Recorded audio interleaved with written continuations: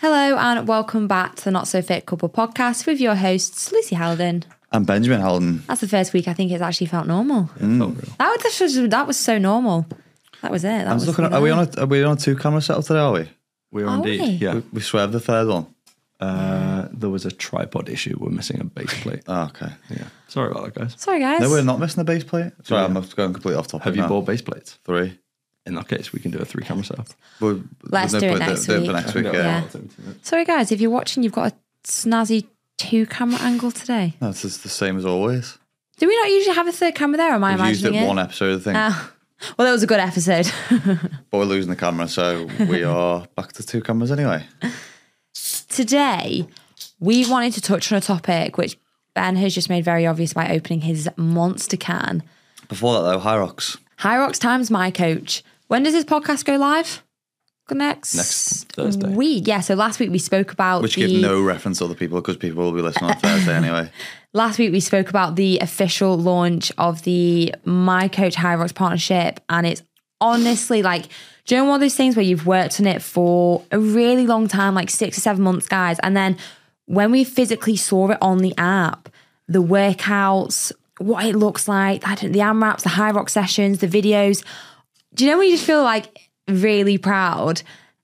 That's how I feel about the Hyrox section on the app. I think it's honestly fantastic. We're still trying to update it as much as possible, so we're always doing new things on it as well. So like the run section is about to be updated, the whole premium section is about to be updated on My Coach, and you can literally get it for £90. Is that right? For Yes. the whole 12 weeks if you hit the link below, which is wild. Yeah, this has been one of the most popular programs that we've launched so far. We had a lot of people sign up on the first day. It's been well received by the Hyrox community as well, which has been great. I honestly think it's one of the most comprehensive programs, not just saying that I've seen online so far, but also user-friendly and also accommodating to quite a few people, whether that's your first Hyrox, your second, your third, you're a veteran at Hyrox, whatever it may be.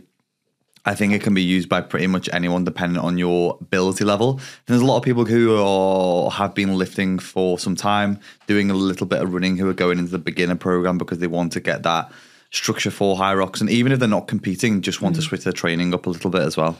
Yeah, and then obviously you've got the intermediate, which is the level up program, which is the one I wrote, and then you've got advanced, which is Jake. And we wanted to hit all areas, as Ben said, because Hyrox isn't a thing where it's just for certain type of people, it's just for athletes or it's elitist. It's not at all. And that's why out of all these partnerships we could have chose to do with the app, we did want to go after Hyrox because it is so much fun. And as Ben said, you don't even need to compete, but the style of training is a lot of fun. We enjoy it. We also have a My Coach meetup, which is sold out. So it's on the Saturday 26th. But don't turn up. We are doing some Hyrox stuff there as well in terms of some introductory sessions, and the 2 new coaches, which is Meg and Jake, I think Jake's there because he's not able to make it, but Meg will be there. Meg's in LA. Okay, so neither of them are there, so that's great. We are though. Yeah, and we'll be doing that. We're looking to do some more events this year. We are doing a track session for people who are local to us, so that's going to be in the Chester area. Cheshire. We're going to be trying to run those either every Sunday or every other Sunday. It's going to be the My Coach track sessions breakfast club, which is going to be at 9 a.m. till 10 a.m. I think we can only probably do about 30 to 40 people at a session at a time. It's a lot of people at a track. We had over 100 people who were interested straight away. And I was like, great. But then logistically on a track, 100 people, that would be so hard. So we might have to stagger, I think it'll just have to be a case of when we're going to create a WhatsApp group for it this week. It'll be a case of first come, first serve. Yeah. You'll have to pay to get on the track, but the coaching sessions will be free that we run for it. We're all excited. Have fun. I think even if you're not doing a Hyrox, it's something good to get you out on a Sunday, especially if you're the type of person who's just lazy on a Sunday and lounges around and gets up feeling quite sluggish, and you want to get up and do something, you want to get out, and your goal is to lose weight, your goal is to get better at running, but you don't want to do long distance running, you want to try something new, you want to do workouts with other people because you work out or run a lot on your own. It's one of those things that you can just get up, do something cool on a Sunday with other people and get your suppose, the back end of your weekend off to a good start. Do you know what's also nice about it? And I was thinking this, because we spoke about alcohol a lot recently. If there's someone who, I don't know, wants to cut down their alcohol intake a little bit or just reduce it and wake up on a Sunday and feel fresh and not actually hungover, this would give you a purpose to wake up not hungover, because you will not attend a track session at 9 a.m. if you're feeling a little bit ropey. Okay, let's talk about this as well, alcohol. I don't know if we spoke about it in the last podcast. I don't think we did, but alcohol is a really interesting topic, and I think our brains have kind of changed on it a little bit. Maybe not me as much. I think first year of uni, I was a slightly more heavy drinker. And I say heavy, it was like once a week, and that was like enough for me. Bear in mind, some people went out like every night, and I was like, I don't know how you're alive. Like, I actually don't know how you're drinking every single night and living your best life, because you're probably not living your best life if you're drinking and going out every night. I've always kind of drank on occasions, and I really like that. I like just drinking on big occasions when there's something to celebrate, and trying to not feel pressure and peer pressure from other people being like, oh, you're so boring. I'm like, I fucking don't care. But I feel like I'm really comfortable with that now. I'm just like, well, I'm happy with my water or my caffeine coffee. I think what am I now? Day 9. I downloaded this sobriety app. You are day 9, aren't you? Where are we? You were day 8 yesterday. No, I'm 8 days and 17 hours. 8 days and 17 hours into sobriety. What time did you start it? No idea. Well, 8 days, 17 hours. Whenever the last stag do was, the day after that. The reason why I did it was, as well, I think I spoke about this before, is I get really bad anxiety when I drink. And it's something that I've been thinking about for a while. I think I've only probably drank about 4 times this year. People probably think... I think twice. No, more than that. No, 3 times. Wedding, my stag do. Ash's stag do. Yeah. And I think there's been another random when we went out with friends in Chester. Ah, yes. So I don't drink that often anyway, but I'm one of those people that when I do drink, I've just got to send it. I've got to get absolutely wankered. I'm all or nothing. So I've just thought, even though we've got a few things come up this year, like I've already been to 2 events. What were the 2 events we've been to recently? Went to my protein event yesterday where everyone was drinking. FIBO. Didn't drink. Did I drink at FIBO? Yes. Yes, we did drink at FIBO. We had steak and then we went to an Irish bar. Oh, yeah. You had like 3 Guinnesses, wine. Yeah, so probably 5 times I drank this year. I felt a bit ropey after that. I mean, I can have 1 glass of wine, guys, and feel ropey. I don't really socially drink though, if that makes sense. I would never go out and go, I'll just have 1 or 2 drinks. If I do that, I just have a Diet Coke, because I'm just like, I'm not bothered. Yeah, we're not like, oh, we'll go to the pub. We're not really pub people, are we? I'm not one of those people though who think, like, there is nicer drinks than beer. Do you know what I mean? So if I'm going to go out and just have a social drink, I'll just have a Coke. I prefer Coke or lime and Coke. Yeah. If I want to get smashed, I'll drink ale.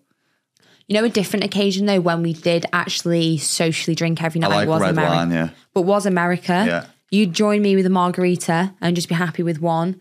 Epcot bar crawl, 12 drinks, different countries.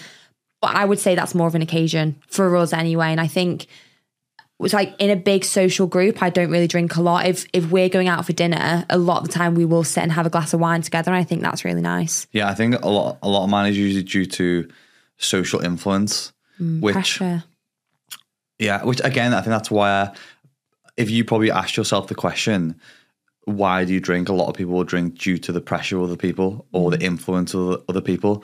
And if the only reason that you're friends with the people that you're friends with is because the mutual thing you have in common is alcohol, then it's worth just questioning the relationships with those people. I mean, I've dwindled down my friendship group probably quite a lot over the past 10 years due to that partly being the reason that I don't go out as much anymore. But even when I now go out, I'll probably question, do I need to have a drink? And the past 2 occasions that we've been in, social occasions, one being the My Protein event that we went to. What was the other one? I can't remember. There was something else though. I don't cousin's 21st birthday and everyone was drinking. I had, what did I have? You had a 0%. 0% beer and I had sparkling water. And you had a litre of sparkling water. Yeah. I had a red wine. I am partial to a red wine, aren't I? I do, but I think that's more so, it's like coffee. I don't need a lot of caffeine. I love the taste of coffee. Yeah. If I went on a coffee trip, like coffee tasting, wine tasting. I don't know if it's classed as a hobby. Like yeah, different, no, it like, is. you know, when you do the... I think like this. alcohol, coffee is very much a social event. Like people socialize over coffee, don't they? Do you know what I mean? People go, oh, do you want to go out for a coffee? Do you want to go out for a drink? I think it's similar. Yeah, but unfortunately they don't do a 0% stunning Malbec. You know, I can get a decaf coffee. You can get 0% wine. I don't know. Yeah, I had 0% sparkling wine on the weekend. Really? And it was great. Malbec though, Cal? Can we do a 0% Malbec? Let's have a look. Argentinian red wine, because that'll sort me. That would sort me right. I could also have blackcurrant. I actually don't think I'd be that phased with the difference. But yeah, no, when I social, or like on an occasion, I'm partial to one glass of red wine. But I'm not like you. I'm happy with one. I could have one drink and be like, that's me done. I'll go on to water or I'll have a coffee. I think, like I was saying this week, for me, I'm just at this point in my life where I'm very focused on my work. I'm very focused on what I want to do with my body, with my fitness. I'm very focused on being present on my relationships. I've also taken into consideration that we will probably try for kids at the end of this year. So we were going to go sober together anyway. So I think that's probably pushed me more into that. Sorry, that just makes me laugh. What? We're going to go sober together. I obviously will be sober. Yeah, so that's what I mean. So I was going to do it anyway. So I think all those things just tie into that. For me, alcohol at the moment just takes more away from my life than it does give me. I mean, don't get me wrong, I'm one of those people who loves to go out and have a drink and have a laugh with my mates and have social occasions where I'll use alcohol like to lubricate the occasion or whatever you want to call it. And I really enjoy it. I think like the podcast we did on alcohol, I won't do sobriety forever. I just want to do a period of time to see how it makes me feel. Because at the moment I have a lot of stuff coming up, and alcohol for me, like it did on the last occasion where I drank a lot, takes me 3 to 4 days to get back to like my optimal peak position of where I have good cognitive ability and I have it was a week good performance. Yeah, you were gone, and it just makes me feel really terrible. Like alcohol makes me feel really bad in terms of psychologically. So I just don't want to feel like that for the rest of this year when I have so much on, and then I'll just drip feed it back in and see how I feel from it, and just drink like I usually do on occasions that are important and mean a lot to me. Yeah, honestly though, you were hungover for a week. Like you couldn't. I don't know if it's. Like we do a lot with the business, as you said. We had so much going on. It was the week before High Rocks, and you just sat there downstairs. You were like, I feel so bad because I can't help. You just sat there thinking, I can't, and you were so anxious. And it almost made me anxious because I was like, oh, good God. Like, I don't know. You know, when you're around someone who's, like, your mood was quite, like, mellow and quite down and quite sad. I was like, oh, I don't know what to do. That's how I felt. It makes me question a lot of things. I think it makes me very negative towards myself. I think that's not. That internal battle. And then it made me frustrated because I felt like I was letting people down in terms of what we were working on as a team, because I couldn't contribute my full capacity to what the project that we had on. So yeah, that's why I'll be doing that essentially. Very exciting. Would you ever cut out caffeine? No. I mean, but this is again. I did it for a week once. this is again. If you'd asked me, submission was accepted in the App Store. So speaking of High Rocks, sort of plug.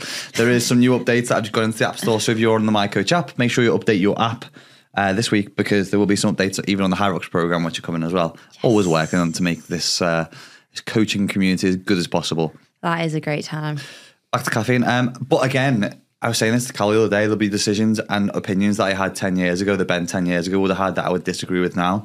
You probably would have asked me a year ago, can you see yourself giving up alcohol? I would have said no. So I'll never say never, but I really enjoy caffeine, and the effects that I get from caffeine have always been positive, because I don't think that I abuse it.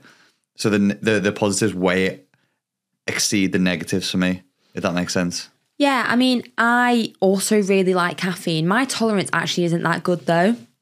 I can probably have one strong coffee a day and I can feel it. Like, I wouldn't be able to then have like a Nocco or a pre-workout on top of that, because I would implode. Like, I would feel like I can feel it in my chest. One coffee a day is only like 200 milligrams, if that. The size of my coffee in the morning though sometimes. If I'm running, I'll have peppermint tea. If I'm doing a workout, my coffee is large, and I reckon it's like 300 milligrams. Because the why are you laughing Your at head me looks like really that? big today. I think it does as well. Yeah. Have you noticed that I keep messing with my hair? Yeah. Why, Cal? Why does my head look so big? I think it's like the headphones, the way your hair is as well. Shall I tie my hair up? You've made me stressed now because you'll notice throughout this whole podcast I've been pissing around with my hair because I think my head looks big. Yeah, I think it was just the way your hair was then. It made it look... Is that better? Yeah. I think it was just the way your... Ben was like, look at me thinking, oh, you look ugly. No, there was some sort of weird look. And I was like, I already know because I've been sat here for 20 minutes. Your head looked big and beautiful. Cal, Just looked big. flick to me. Am I better? You look great, mate. Thank you. Fucking hell. Thank you for making my insecurities stand out, Ben. Anyway. I sometimes have big head days. I had one the other day. Someone took No. a photo of me from the side. Looked like a fucking power pod. No. Ben. A what? Do you remember the power pods? The football thing. Do you remember them, Cal? Yeah, of course. It was I like know what power the pod bodies is. were the same This. size as the heads. This is what we essentially, look yeah. like.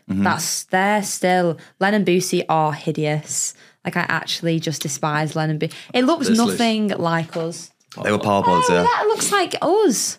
Our bobbleheads. Yeah, they were great. Anyway, the caffeine. With the reason why we're speaking about this as well. I'm conscious now What? of my head. I think it's something that people are interested in terms of caffeine. I think more so as people look to optimize their lives and optimize their health. I think it's something that we speak about and we think a fair bit about. And in the past, it's probably something that I've taken too much of. I think my caffeine consumption is probably around 600 milligrams per day. The average recommended amount for an adult in the UK is 400 milligrams, but that is dependent on the size of the adult, your caffeine tolerance, your age, your weight, your health, whether you train, how much you exercise. All these factors are dependent. So for me, 600 milligrams probably okay. I think I probably used to have about 800 milligrams to a gram of caffeine per day, especially when I didn't have a lot of money. Actually, when I first started the business, my diet through the day would be a multi-pack of Monsters. So I'd buy a pack of Monsters in Iceland for £3. I'd have the 4 Monsters through the day. So my diet would cost me £3. And then I'd go home to my mum and dad's house and then have food that was in their house because I had no money. And the thing that would keep my appetite at bay would be caffeine. So I'd supplement a diet with 800 milligrams of caffeine and then go home and just have a load of food to fill the calories in and live my life on a credit card, which was the sacrifice I had to make essentially for building the business that we now sit in. Would you remember when we first got together? Guys, this is fascinating. I used to have 2 Monsters a day, didn't I? I literally do not touch Monster. The smell of it kind of makes it feel a bit icky, and they're very large cans. I used to have 2 cans a day and a coffee in the morning. And again, I don't know if that's because I was around you all the time. You're having 4, so I'm like, oh yeah, 2. Oh my God, if I had 2 Monsters in this day and age, I would have a heart attack. Like, my tolerance has just shot down.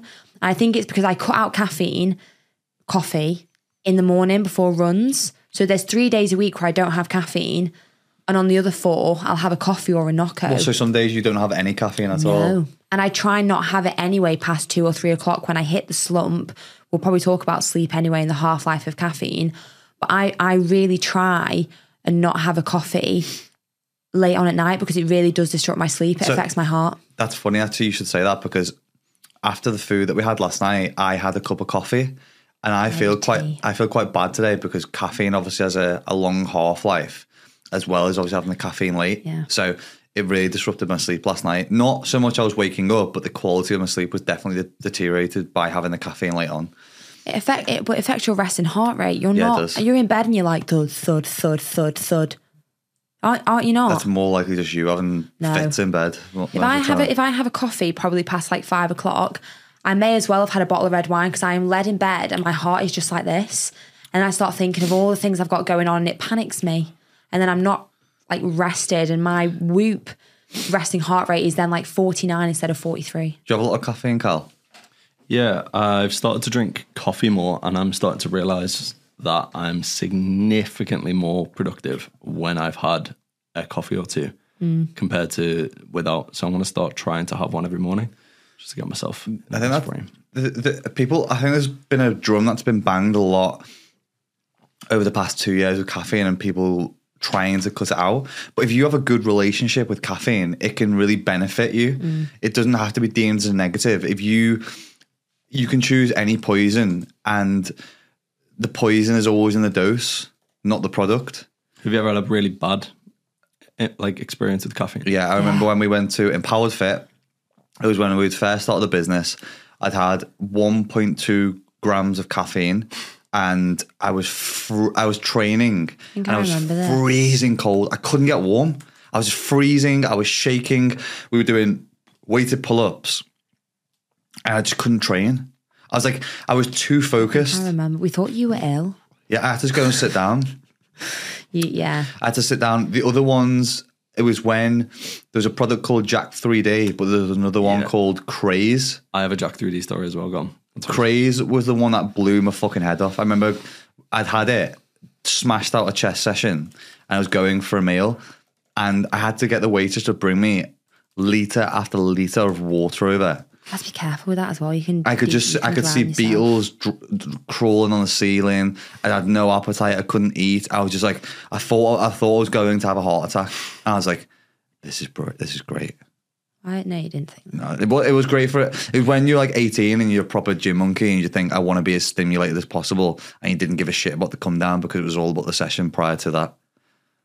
Go on, Cal, what's your Jack 3D story? I had a friend who went to America, and Jack 3D was still legal there. It was still, because it's not something you can buy in the UK anymore. Why can't you buy it in the UK? What's wrong with it? What is it? It's got, what's it called, Ben? DMAA or something? Dimethyl. It's got that, but it's also got yohimbine in, which is illegal. Yohimbine is like a lot of people use yohimbine as like a straight fat burner because it is a very much an appetite suppressant, but it is a stimulant as well. So it has yohimbine in, which is illegal in the UK, but you can still get shipped in, or you can buy product with yohimbine in America and usually bring them back. So basically it's like a super stimulant. But anyway, a friend of mine went to America and brought back Jack 3D and was like, oh, you need to try something, it's amazing. And he gave me what I thought was one serving in a little Tupperware box. And I was like, great. And then it turned out he'd give me 2 double scoops. No. So like 4 servings of Jack 3D. And I took it, and I was at West Kirby Concourse, and I had to go and take a cold shower and sit there shaking in the shower. I was so fucked from it. It was, my eyes felt like I was like sitting 20 feet back. It was so strange. Do you know what the worst thing about that is? You just know there's no way of speeding up the recovery process of it. You've just got to sit it out. Just ride it out. Like cold sweats, like going cold turkey, like a drug addict. It's just horrible. I thought I'd killed myself. It was awful. So what I sometimes, I don't have a lot of caffeine anyway. And this isn't like a horror story of caffeine, but do you remember when we were swimmers and we were given I don't remember when we were swimmers because I never was one. Never, ever. I was the opposite of a swimmer. Yeah. I was an anchor. By we, I meant myself and my swim team. So I'm addressing myself here. So I'm like 15, 16. And they did used to give us some crazy kind of stuff to take. We used to have to take bicarbonate soda in a litre of water to buffer lactic acid. We took beetroot shots, we took cherryade, all the kind of things you're thinking, yeah, great, and there is some science like buffer lactic or whatever. But when we had like a sprint event, so it was 50 or 100 metres, which I didn't really do, but occasionally I'd final in these. And so these were always at night. And then staggered up to your race 30 minutes before. I'm 16. I'm like 50 kilos, 56 maybe. I was given 8 Pro Plus to take. Caffeine tablets. And how much caffeine's in a Pro Plus? Are they about 50 milligrams? But isn't it funny that caffeine's the only drug that we will give children? Yeah. Well, actually, you're not actually really supposed to give it children as such. But that's what I'm saying, that it's the only one that we will socially accept to give to children. Yeah. So we have 50 milligrams now. So I would have this little Lucy, and the boys would have like 12 or 14. I'd have 8, which was a lot. So that's like 400 milligrams in an hour. And then you swim at your max. And honestly, your heart is out your chest. Like you finish, it's in your throat. And you had to time it so you weren't swimming the next day because they knew we wouldn't sleep that night. Yeah. And then you just lie in bed and your heart's just pounding. You just have to ride it out. And I'm thinking, I don't think that's very fucking clever. I think with sport though, it's often just what is optimal for performance. It's like football players, this whole talk's come out a lot since the Dele Alli interview with Gary Neville, where they talked about the use in sport of sleeping tablets. I know the song, don't I? Let's go.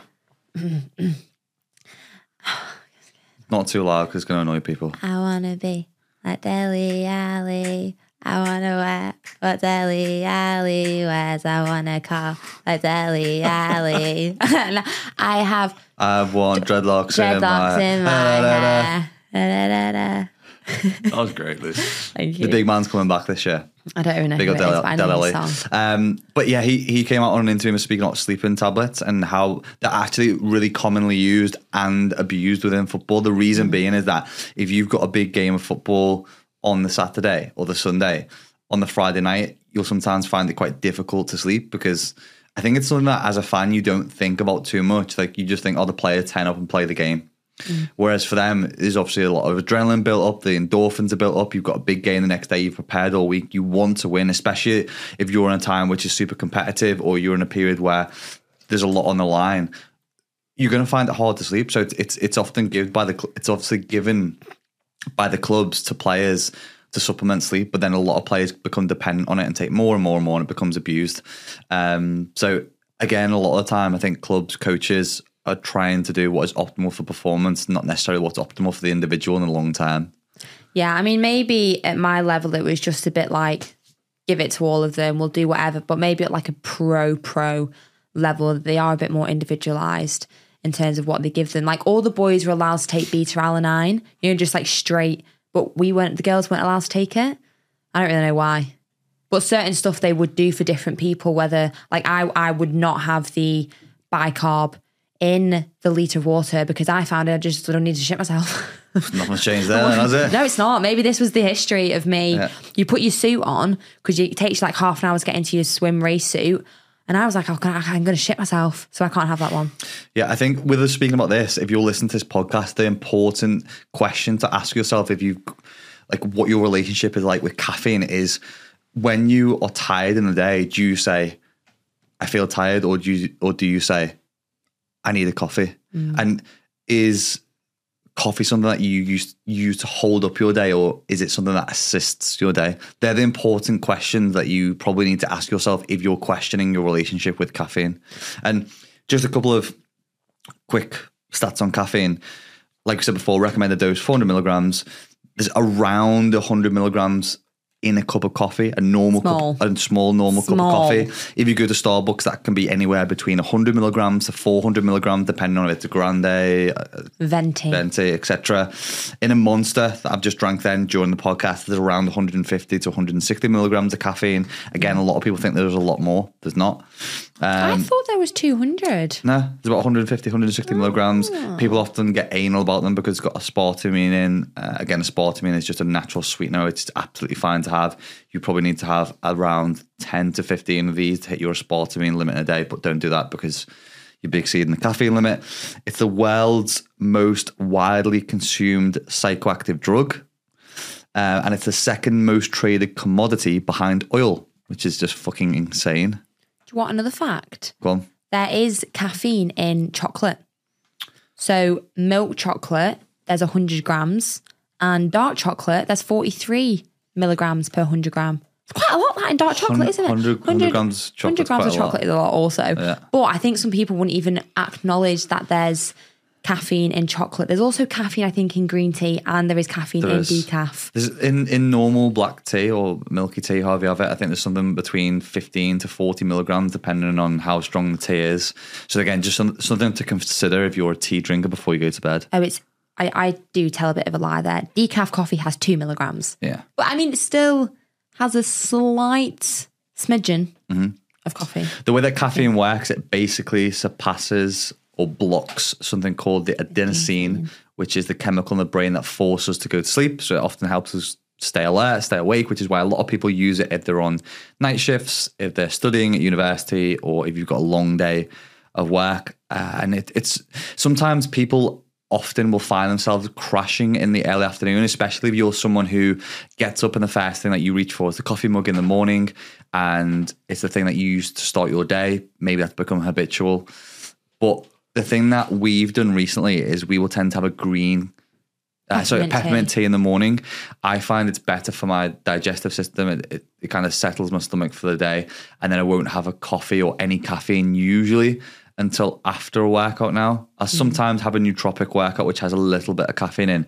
But if you can hold off on your caffeine consumption or your coffee until a little bit later, you'll avoid that slump in the afternoon when you're working, because the half-life of coffee is usually around 5 to 6 hours.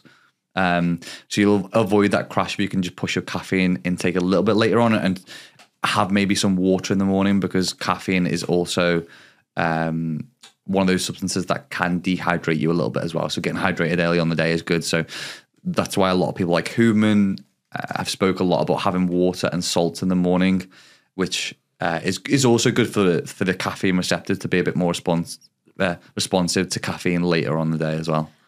I think mine's quite habitual. I think a lot of people's is habitual. Because, before my running days, so my 3 run days, I will have a peppermint tea, because I noticed when I was on my runs, and I spoke about this quite a lot on YouTube, when I was on my runs, the easy heart rate runs, my heart rate was not heart rating. It was not where it needed to be for an easy run. And I was getting really frustrated because why isn't my heart rate dropping? I can feel it in my chest thudding. I cut out caffeine for all my runs. Also helps me not shit myself on a run, which is great news. Because caffeine, you're lying if a coffee doesn't go through you. You're lying through your teeth. So I have peppermint tea for my runs and it's fantastic and I've stuck with that. But on the days that I'm not running, I love having a black coffee or a Nocco before my workout. I don't know if mentally it's she's on, she's ready, she's going. Yeah. And my sessions at the moment have been quite hard. And I sometimes just like having it. I could have a sip of a Nocco can and be fine, I've got it with it. So I think mine's quite habitual before a workout, but for a run, no caffeine for me anymore. I think it could be, it's not a plateau, what's the other word for it? It's like a catalyst to you starting your workout. What's the word I'm looking for? It's the wrong word. It's not a plateau. It's when people sometimes take things and there's no actual physical benefit. Placebo. It can sometimes have a placebo benefit, but caffeine does have an impact on performance. No doubt about it. But I think, like you said then, it does become habitual for a lot of people. I'll go and grab the morning coffee, or I'll have the coffee in the morning, and you don't always need it. But again, I was one of those people for years who loved having a coffee in the morning. I just found in the end it was more due to digestion for me, which is why I started having the peppermint tea as opposed to the coffee in the morning. And it's been a lot better for my stomach. But sorry, go on. I was going to say, I just wanted to touch on that half-life for caffeine thing a little bit more, because some people might not actually understand what it means. So just before we move on, in terms of caffeine affecting sleep, it really, really can. And that's just because caffeine has a half-life. And when I actually went into one of the research papers on this, Ben, you'll find this really interesting. It's anywhere between 2 and 12 hours. 2 and 12 hours. And a drug's half-life refers to the amount of time it takes for your body to metabolize and eliminate half the dose you consumed. So say if you had at 3 or 4, 4 o'clock, you had a coffee by 10, 11 o'clock, there's still 100 milligrams of caffeine in your system, which is why it's kind of recommended not to have a coffee after 2 p.m. if you go to bed at 10 p.m. And that's something to really bear in mind, because it's sometimes quite hard to think, it's 2 o'clock. It's 2 o'clock in the day. I'm going to have a coffee.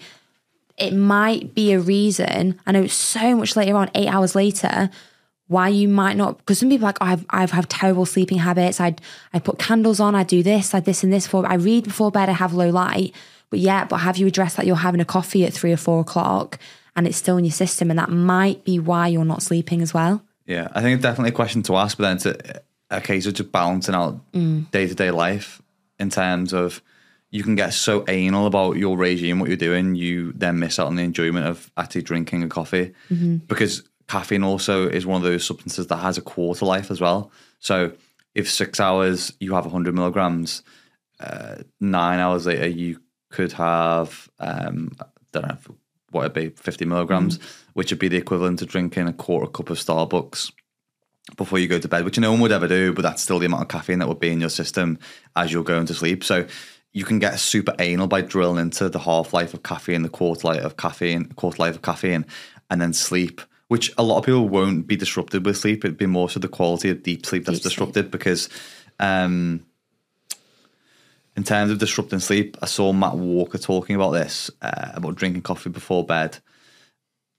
And like I said before, I did this last night. So unfortunately, I've now felt today like my sleep was disrupted.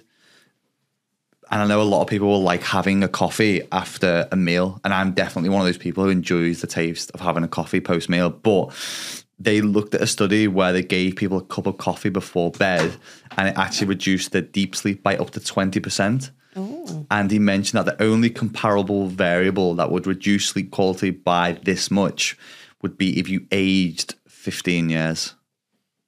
Ah, that's weird. Mm-hmm. So that's how much of an impact it can have on deep sleep if you drink a coffee directly before bed, because obviously you're getting the full dose of caffeine whilst going to sleep. And that doesn't mean that you will have struggle getting to sleep necessarily.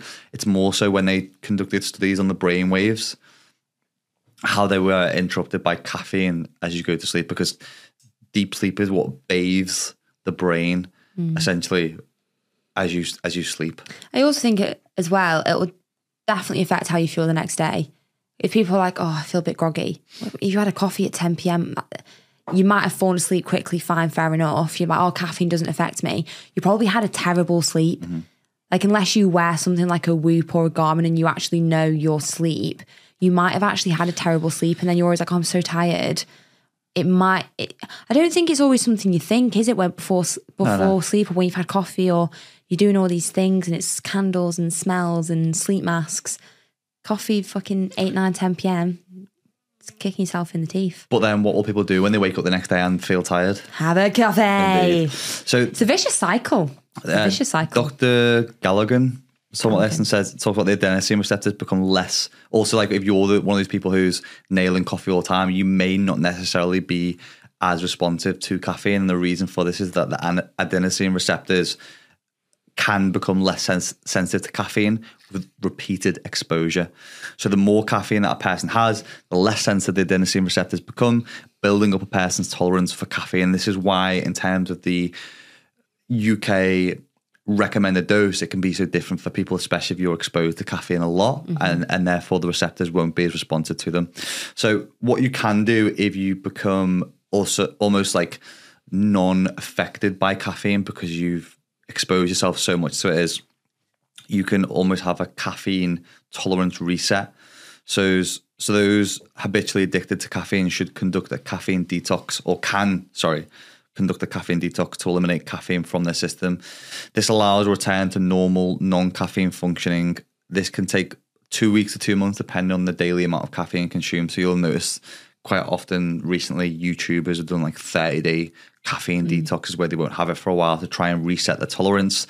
The other thing that you can do is for those who are occasional caffeine consumers, there you go, thanks Cal. A person can avoid caffeine tolerance by never allowing it to develop in the first place, which is obviously the most sensible thing to do. By consuming caffeine only occasionally or less frequently through the day, the desired effects will be experienced every time.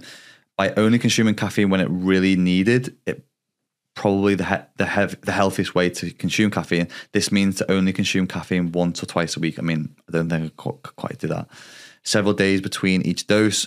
Just be warned that consuming caffeine too late in the day, like we just spoken about, has a greater chance of resulting in sleeplessness nights and leading to zero tolerance. I wonder how you know what your tolerance is though. Like how would you then clock on to be like the exact way that you'd assess your tolerance with drinking alcohol? If you're someone who's super tolerant to it because you don't ever drink a lot, that's obvious. You don't drink a lot, so you're going to be more tolerant to it. But I mean, again, it's all common sense, I feel, with caffeine. And if you're someone who enjoys it, carry on drinking it. Just the only thing I'd be mindful of is timings. And I think the thing we haven't spoken enough about is the benefits of caffeine, because I think, again, like I mentioned at the start of the podcast, there's a lot of benefits to caffeine if used in the correct way. It's great for energy levels. It's definitely good for performance because it's been tested a lot of times. It can spike metabolic rate by up to 11%. The performance benefits and effects help also release hormones such as dateline, to help break stored fat as fatty acids. For fat oxidation, it helps spare glycogen. It's obviously a heavy stimulant. It helps to combat fatigue. I think there's a study done on cyclists where it helped boost performance by up to 20%. With performance as well, because obviously they have done a lot of studies and it's very individual to the person, but it has been shown that caffeine consistently does improve exercise performance when consumed in doses of 3 to 6 milligrams per kilo of body mass. I think I say 3 to 6 kilograms, that's nothing. But then it also says really high doses of caffeine, so 9 milligrams per kilo of body mass, actually then go into the negative side effects. So it's kind of so that's where people become intolerant to it and they just have loads and loads and they're not actually going to get the positive benefits for exercise performance. And I think you can feel this, like sometimes, like I said, I was way over like caffeine tolerance before those easy runs because then the performance was bad. My performance was poor because I wasn't doing a heart rate run, I wasn't relaxed. And then I reduced my caffeine intake to where it should be in the week and I felt so much better. So I think it's more so like assessing when to have it. 60 minutes to 30 minutes before is pretty standard in terms of having caffeine before you train or work out or perform. Or I sometimes probably take mine too close to work. I'm just trying to get it in. I drink mine whilst I'm training. I wake up and then I'm chilling, I'm doing stuff, then I'll go into the gym and then that's when I'll open like a Nocco can, which I probably don't do that optimally, but I also don't train optimally, so it's life. It's a great appetite suppressant, which is why you'll find a lot of fat burners. Caffeine is one of the main ingredients. If you want to super drive that caffeine exposure, the best two things to mix together is nicotine and caffeine. They are literally the combo from the gods in terms of suppressing appetite. I'm not saying that everyone goes out and starts smoking or doing vapes, but so Hormozy actually, I think, takes either a tablet or like a nicotine. Yeah, it's a nasal spray, isn't it? Does he take a nasal spray? Nasal Does it? spray. Yeah, you can take nicotine different ways, and he takes it for appetite suppression and focus. So again, it's the dose. So the poison is usually in the dose. I don't take nicotine. I don't know too much about it, but I know people or highly successful people have been supplementing with nicotine and caffeine for a long time. It's usually in the form of a coffee and cigarettes, but some people will take it in capsule form now. So they just take caffeine and nicotine to help with workflow. I know Hormozy does it. I know Tate doesn't rely on it, but uses nicotine and caffeine. There's a few high performers who will use nicotine and caffeine because combined together, they're literally like a super drug for productivity and appetite suppressant. It's That's also strange. Just doesn't sound healthy. Yeah, it's also like a very key ingredient in cold and flu remedies because the companies want you to take that tablet and then half an hour later feel amazing, feel like super energized. Yeah, it's in Lemsip, isn't it? Yeah. It's usually supplemented quite often with like ibuprofen and stuff as well. It's usually ibuprofen and caffeine. Do you know what I find interesting? Fat burners. I think because they have a lot of caffeine in. When I was 16, when I wanted a thigh gap, when I was just actually can't be 16, that's way too young. I quit swimming, so I was 18 and I was just wanted to be the smallest version of myself. I wanted a thigh gap and I thought, I was already very lean by the way. I thought fat burners, fantastic. I don't know what I got off the internet, and this is why I think they can be dangerous, like ketones. But like raspberry ones. Raspberry. Yeah. Like K5s or something they were called. I took 1 or 2, whatever I thought that's actually a bad caffeine moment for me. I thought I was going to have a heart attack. And I can't even fathom why people who are on just like a journey of fat loss and weight loss start popping in fat burners. You don't need to start popping in fat burners. If you are an elite pro bodybuilder about to step on stage, that's where probably a fat burner is useful, where you're already, in the limits.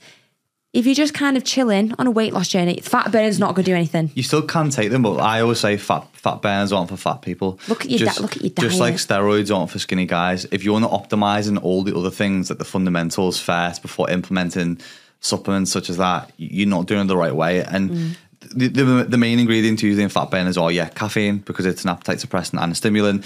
It's usually L-carnitine or carnitine in some form. Sometimes they'll have your himbean in, depending on where you bought the fat burner from. Green tea extract. There's always green tea extract, and there's usually some kind of soluble fibre in there as well to help with digestion of them. So you don't really need to buy them. I think for a lot of people, they are a waste of money and they are a placebo effect. I think the name entices a lot of people in. Of course it does. Fat burner. I had a terrible experience when I was 18 with 2 of those, and I binned them instantly because I thought they're going to kill me. Yeah, 100% Young, agree. naive me. I think 2 things that you can do if you enjoy caffeine or coffee or pre-workout in some way or form. The 2 things I've been doing probably for the past 2 years now is I use a nootropic pre-workout. So I always use the one from My Protein, because I don't feel I need to be stimmed off my cake to get me up for a workout now. I don't rely on pre-workout for a good workout nowadays. You used to. Yeah, I used to, but I use a nootropic. Helps with focus, helps with mental energy, helps with clarity in the gym. I don't want to be pumped off my cake doing a workout. I want to be focused in my workout. The other thing that I have a lot of is decaf coffee. So whenever I go to Starbucks, my order probably, I'd say 85% of the time is a decaf coffee. Cappuccino with oat milk. Yeah.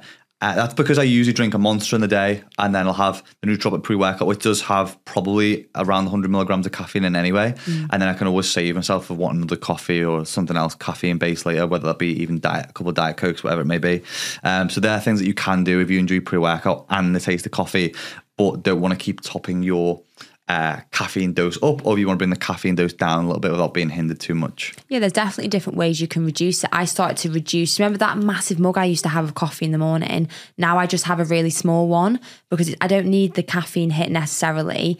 And I also have like a smaller Nocco can. Like everything's like, I shrunk it because like I don't need loads before a workout. I just like having a little bit. So reducing the size, getting a smaller coffee, changing your pre-workout. Ben years ago, and I'm saying like 5 years ago, Ben gave me a pre-workout once. I don't know. Do you remember that pre-workout? I think those pre-workouts and the fat burners during that time were very ungoverned. What was it? My ears were fizzing. I was bright red. And I've never felt so ill. And that's not an optimal environment to go and train. So if you have a pre-workout that literally makes you feel a certain type of way, the nootropic one, to be fair, is fantastic. That is really good. It's got a smaller dose of caffeine. It's very focus-based. I think it's actually for gamers. It's more of like a focus pre. But we really, really like taking that one actually. But yeah, if like switch up what pre-workout you're taking if you need something with less caffeine in, or have a smaller cup of coffee, because then you're still kind of having it, but over time you're reducing your intake, which might be helpful. But as Ben said, we do enjoy caffeine and we do like it. It's just looking at different ways that it can enhance your life and not necessarily make it negative and unuseful. So if people are looking for it, obviously firstly use code MyCoachBenji. Don't use D. No, it's not your name either. It's actually not my name. It's called Lucy D, though. It's called Command Nootropics. Me and Lucy usually use the tropical flavour. There is a blue raspberry flavour as well. You get 40 servings out of it, so it's great. You don't always need to take it every day, but I honestly find it's one of the best pre's, especially if you're someone who's quite not tolerant to stimulants, or if you don't want something that blows your head off, you just want a good pre-workout which you can get in, get a workout done, and you don't feel like you're about to have the come down of the century when you come out of the gym. It's a good steady release of energy instead of just being a hard, quick hit with a big crash at the end. It has no beta-alanine in as well, which is one of the things a lot of people are like, oh, I don't want a pre-workout that makes me fizz. The fizz is beta-alanine. And it does make you fizz and you're tingly and why do people want that in a pre? I love it. You do actually. I was going to say Cal loves the tingle. Because it makes me think, if the beta alanine's hitting me, then the caffeine's hitting me, so I'm really energized. Yeah. It's like a physical signal that I am energized. It's good. Even talking about it makes my head and my ears itch.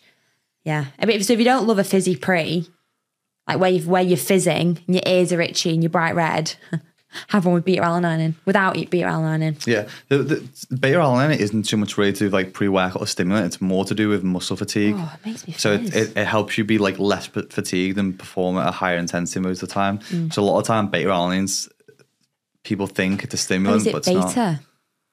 Is it beta? You're beta male, bro. I said beta. Beta is the American pronunciation. Look at me. Beta. Beta-alanine.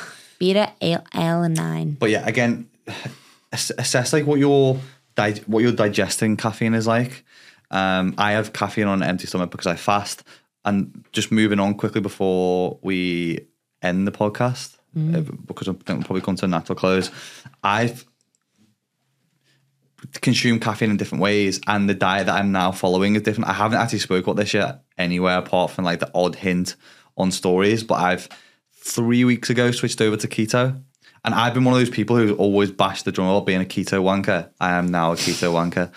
And the reason for that is I think people do keto because they think it's the most optimal thing for fat loss.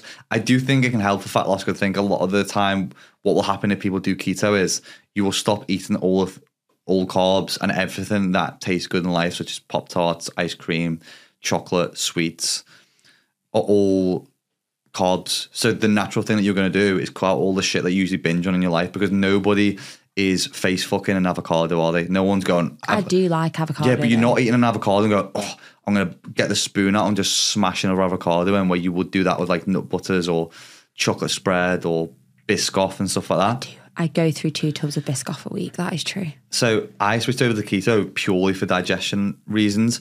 I was having issues with digestion last year. And some people do keto for issues with the digestive health, such as like IBS and other things like that. And gut health. And I found, but people have issues with keto sometimes with gut health. I've had the opposite, where I don't get bloated now.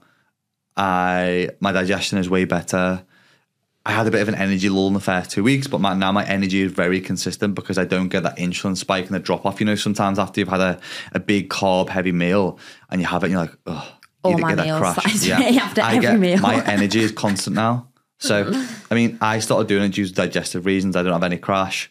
My cravings have been way better, so I don't crave a lot of sugar because my body's just obviously optimizing fat usage as an energy source now instead of carbohydrates. I had carbs the other day at your mum's. What was it like after that meal? Ben had a nap. I fell asleep. You were on the couch. I mean, that was also like, you know, we have like a shit mix of wonderful different foods. Yeah, like I'm not doing it though because I want to be in ketosis, and that's why every now and again I'll have a carb meal at the weekend or whatever. I'm not doing it to be in ketosis. I'm doing it because I want to try and optimize my health and optimize my digestion, because I'm sick of being bloated and just having shit digestion. So again, what I'll probably do with this is like drip feed it. In terms of I'll do keto for a while, see how I feel, maybe drip feed carb meals back in, because I can't see myself doing keto for the rest of my life. But you know what? I haven't hated doing it. I have eggs in the morning, I have steak and some tomatoes, and I'll have steak again later. What was the steak like I had last night? 800 grams. 800 grams of steak. Do you know when it came out, I did think, wow, big steak. Yeah. But I didn't even think. Big steak, big boy, that's what you thought, but didn't you? I didn't think, oh, he's not going to eat that. 800 grams of steak, guys, is a lot of steak. And this steak was massive. We thought, yeah, lovely. You ate nice. that, I had 100 grams of it. Oh, God. It was delicious. Yeah. I mean, some people are doing it to be fat adaptive versus being like carb dependent. But again, not doing it for any of those reasons. I actually find it quite interesting now. I think I'm going on Zach Bitter's podcast, who's the runner who we had on a few months ago. Ultra runner. And he was talking about the running community, the ultra running community in America, who quite a lot of them are now switching over to keto because the energy levels are more consistent. But I think Zach does again as well. He was speaking about this when he was on Rogan, talks about how he'd switch between keto or being like super low carb, 50 grams and under, but then bumping it up when he was doing more of the sessions that are a higher intensity. So again, I think it's interesting the way that you don't just have to put yourself in the zone or the pigeonhole just being keto. Like for me, I'm doing it for digestive reasons, but I'll still switch out and have a carb meal every now and again. So I will update people on my keto journey and how I'm getting on. Yeah, I don't really know how I eat. I just eat. You know, when you were talking about them being like, oh, people do this, people do that. You're doing like keto, and I just eat. But I think I was like that. I have no process. Or preference. Yeah. I'm also not a chef. Like I will eat the same thing day in, day out. I get all my nutrients in. I love what I eat. I'm not really that like magical when I eat. I'm just like, I like just standard food. I do like it. Do you know, as you started buying avocados now, I have an avocado a day now because I think they're delicious. Yeah, they are nice. I do like an avocado. My diet doesn't take that long to prepare. Eggs in the morning, fry and it them. takes 2 seconds. Done. I do a steak, eat 2 sides, fry some tomatoes. I have a lot of my protein. Is it biltong? Biltong. Beef jerky. Yeah, beef jerky in a packet, fine. That's I'll have delicious. a protein bar every now and again, fine. Steak later on, chicken later on. It doesn't take a long time to cook. And I can take a protein bar, I can take some biltong in my bag as a snack. And why are you laughing? It's a funny word, isn't it? It is a funny word. I'll take that on in a bag and it's easy for me to do. And I don't crave stuff. And it's just, I think since, whether this is a positive or a negative way of viewing food, since I've been doing keto, I very much view food as fuel rather than something. I'll enjoy that. And don't get me wrong, I really enjoy cooking, especially on the weekend. So I think that's why every now and again I'll have a carb meal or cook for friends. But at the moment, I just haven't missed carbs and I've always been a bit of a carb whore. So it's an interesting part of my life since I've cut them out that I don't crave them as much anymore. And it'll just be interesting as I go through this journey, what my performance will now be like, especially going into high rocks based training and higher intensity based training, where performance and recovery will be at.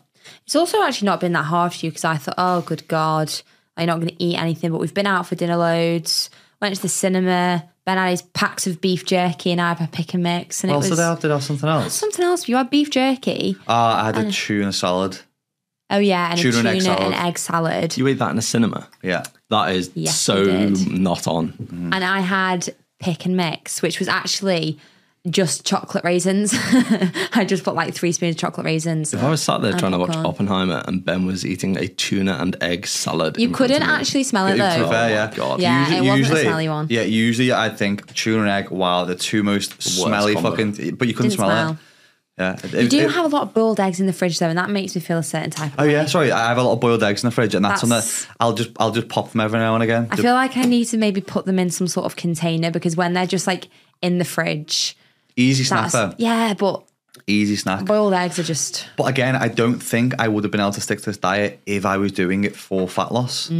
Because the reasoning behind it wouldn't be powerful enough to make me go, I can eat like that just because I want to lose weight. But the fact that I don't want to feel like shit with my digestion and be bloated all the time, I can then, that is a powerful incentive for me to eat that way. you also get to eat cheese, which is a win-win to be fair. You could have a steak with blue cheese. Stunning. Every day I'd have that. Or melted cheddar cheese. Again, not that this is probably a reason why it's been easy for me to adapt to it. Maybe it is. This is the way that we ate thousands of years ago. We just do eat meat. We had a lot of grains. If you read the book Sapiens, the first thing that they did was harvest grains, Yeah, but which there is was, carbs. There was like 200,000 years of humans before that. Yeah. Oh, we're going way back. Way back. We're going pre-Jesus. We just Okay. eat meat. Yeah, mammoths. I don't know what else you The say. only thing, obviously, exactly the same. If you Berries. were to do a vegan diet, you're going to miss out on some nutrients, or more so, especially salts and stuff. So supplementing with magnesium, vitamin D, B12. salts. I don't need to do B12. No, sorry, vegans. Yeah, I'm supplement talking about B12. supplementing for keto. They're just some things that I'll now newly have to sort of think about. But I felt fine so far. I haven't had anything like keto flu, which some people talk about, which is like the first 2 weeks of where things are switching over. So yeah, I'm enjoying it. But again, when we go like traveling and stuff, I doubt I'll be sticking to it, or I'll be doing a very watered down version of it. Yeah, if you're listening and you have tried keto or anything like that, just drop something Yeah. below, like on YouTube or Spotify, because it's actually really interesting to get other people's opinions and just listen to what other people say. And We could probably get someone on to talk about keto Yeah, let's who do knows more about it. Because I've probably been very naive to it and always been one of those people who's bashed keto purely for the reason that a lot of the people I spoke to have done it for fat loss. I'm like, for fuck's sake, will you just do something that is more balanced and that you'll be able to stick to? But I fully understand why people may do certain diets for medical reasons, but that's a completely different realm to doing it for health and fitness reasons. yeah, absolutely. So to round up today's caffeine and keto, yeah, drop a comment and it'll be really interesting just to get other people's opinions. I think Yeah. that's really important to do on the podcast for you guys to chat to us and let you know how interesting it is and what you think about the podcast. And Of course, as always, please keep leaving reviews. Please keep commenting and sharing and doing what you do, because this is how we get the podcast out there to more people. It's how we get on some fantastic guests and we get to travel and podcast with more specific people. And I hope you love this episode as much as we did. Bye. Bye. Bye. Bye. Bye. Bye. Bye. Bye. Bye. Bye. I said last. Bye. Bye. Bye.